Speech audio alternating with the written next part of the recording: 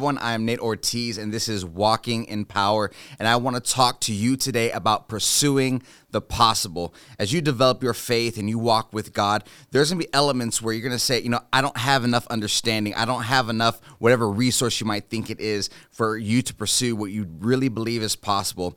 We understand in scriptures that God says that with him that all things are truly possible. So I want this to be encouragement to you that you would be able to develop your faith in all areas of your life, not just one area where you say, I believe God could do this for me in this area, but not in this area. So maybe it's your finances, maybe it's a relationship, maybe it's in your family, or even in the business, whatever it is. I want you to have this understanding of faith that you can pursue the possible with Jesus by your side. And when you develop your faith, there's going to be moments where you're stretched. There's going to be moments where you feel uncomfortable, but we really have to believe that wherever God takes you, as long as he is with you, that's the best case scenario. And so I always say like this: if you want to do anything that is worthy of being reduplicated, you got to have a level of faith that says this goes beyond what I feel like is my capabilities, what I feel is my skill set, and you're really trusting God and giving God glory as he takes you through those things. Winston Churchill said this. He said, "The price of greatness is responsibility." We have a responsibility to walk out our faith, not just in our words, but in our actions. I see throughout scriptures, Jesus consistently lived it, and he also taught it to his disciples. So we're going to look at a passage of scripture here that we can really understand of how Jesus taught his disciples how to pursue possible, how to make this a part of their everyday life. And so Matthew chapter 8, verse 18, we're going to start there. It says, "Now when Jesus saw a crowd around him, he gave orders to depart to the other side of the sea. Then a scribe came and said to him, 'Teacher, I will follow you wherever you go.' Jesus said to him, 'The foxes have holes and birds of the air have nests, but the Son of Man has nowhere to lay his head.' Another of the disciples said to him, 'Lord, permit me to go first and bury my father.' But Jesus said to him, 'Follow me and allow the dead to bury their own dead.' When he got into the boat, his disciples followed him, and behold, there arose a great storm on the sea, so that the boat was being covered with the waves. But Jesus himself was asleep. And they came to him and woke him, saying, 'Save us, Lord, we are perishing.' He said to them, 'Why are you afraid, you men of little faith?' Then he got up, rebuked the winds and the sea, and it became perfectly calm. The men were amazed and said, 'What kind of man is this, that even the winds and the sea obey him?'" I like to say it like this: the gap between what is probable and what is possible is discipline.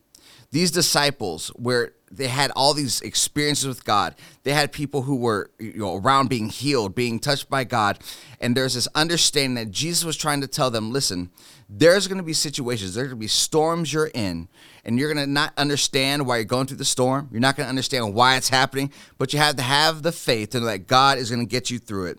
So here are 3 traits of discipline that you should have when you're pursuing the possible in your life. The first one is leave comfortable behind.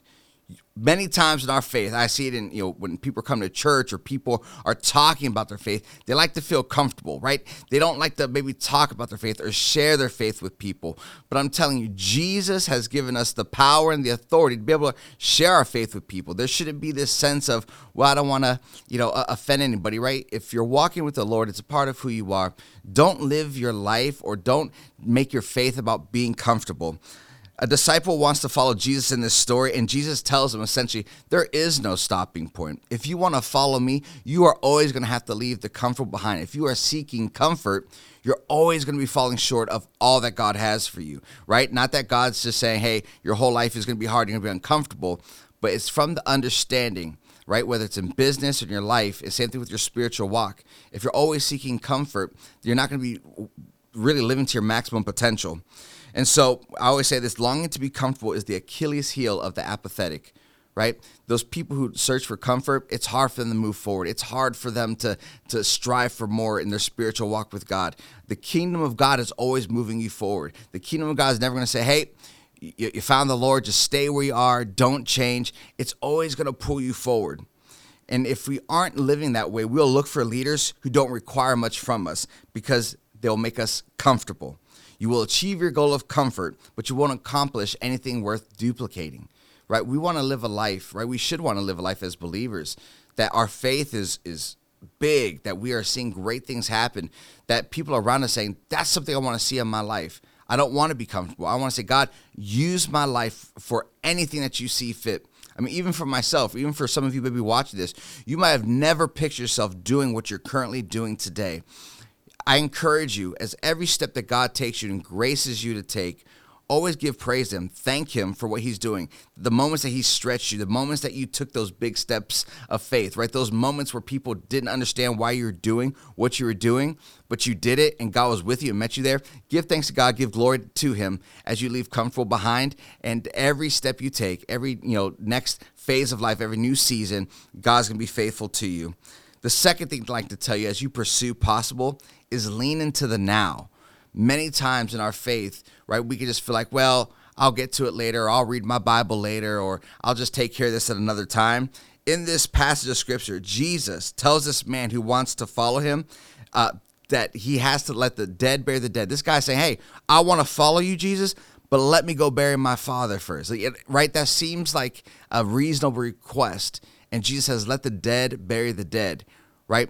Lots of people took different takes on this and how they viewed it and approached it.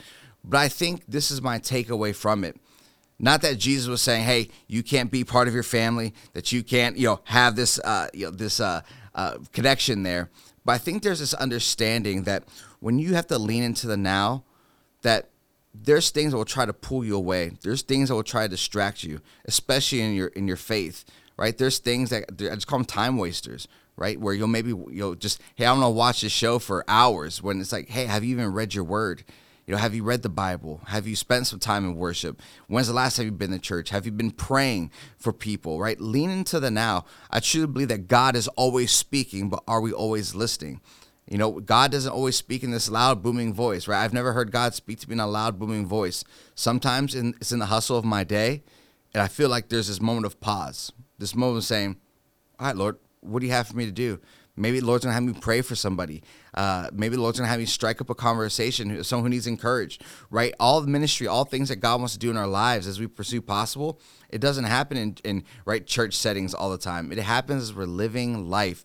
So we have to lean into the now, right? That we pray before we go to business meetings, before we make big decisions, to say, Lord, help me understand, help me not get pulled into different things that are maybe going to keep my attention. And for this guy in this story, when he's asking to go, bury his father, maybe Jesus knew that if this guy goes with his family, he's not going to follow me like he says he wants to. He's not going to lean into the now. And there's maybe areas of your life that you're saying, I really need to kind of put this off to the side and lean into what God is speaking to me now, right? Sometimes friends don't understand it or people don't understand it. But when you do what God is asking you to do, your faith continues to grow and you begin to have this understanding of what God wants to do in your life specifically, because all of us have a different call, a different pull upon our life. Not everyone's meant to be a pastor. Not everyone's meant to be a business person. But when we could be in the place of saying, God, I want to lean into your now, right now. What are you speaking to me, right? Even after this video is done, pray, write it down. What is God asking you to do with your life, right? What is God asking you to do for his kingdom? And that's where I feel like when we grow in that, when we understand that, our faith continues just to develop. And the last thing I want to say is we learn from this passage of Scripture is learn to trust. One of the hardest things in our faith is learning to trust God. We have this feeling in our hearts that we think, God, I know what's best for me, but the truth is God really knows what's best, and it takes time for us to develop that trust in our relationship with him, because in our human minds, we just think linear. We think A gets to B, gets to C, gets to D, right? And that's just how we're driven. But God's sometimes saying, yeah, you're at A, but it's really not about B or C. It's really about D. That's where I need you to go. That's where I'm taking you. But God says, if I take you from A to D, it's going to crush you. You're not going to have the character. You're not going to have the integrity. You're not going to have the understanding if I took you right there. But there is a process that God takes us in, and our faith has to grow in trust in him.